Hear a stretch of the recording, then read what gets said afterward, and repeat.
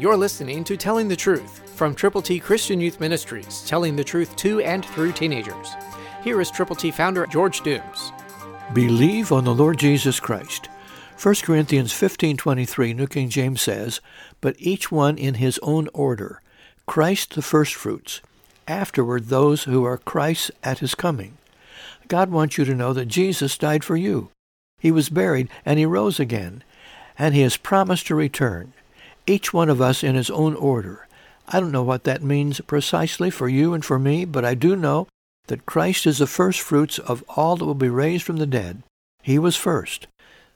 Others will come after the fact when Jesus returns, and the dead in Christ shall rise first. Who do you know that you can pray for and with? Give them God's ABCs. Call 812-867-2418. Listen carefully. We need to know that Jesus saves. He saves every person who will turn to him from their sins, and he will provide for each one eternal life beginning now. You don't have to wait until you die. You can receive the gift of God right now for the purpose and precisely the reason to tell other people how they can know him, whom to know aright is life eternal.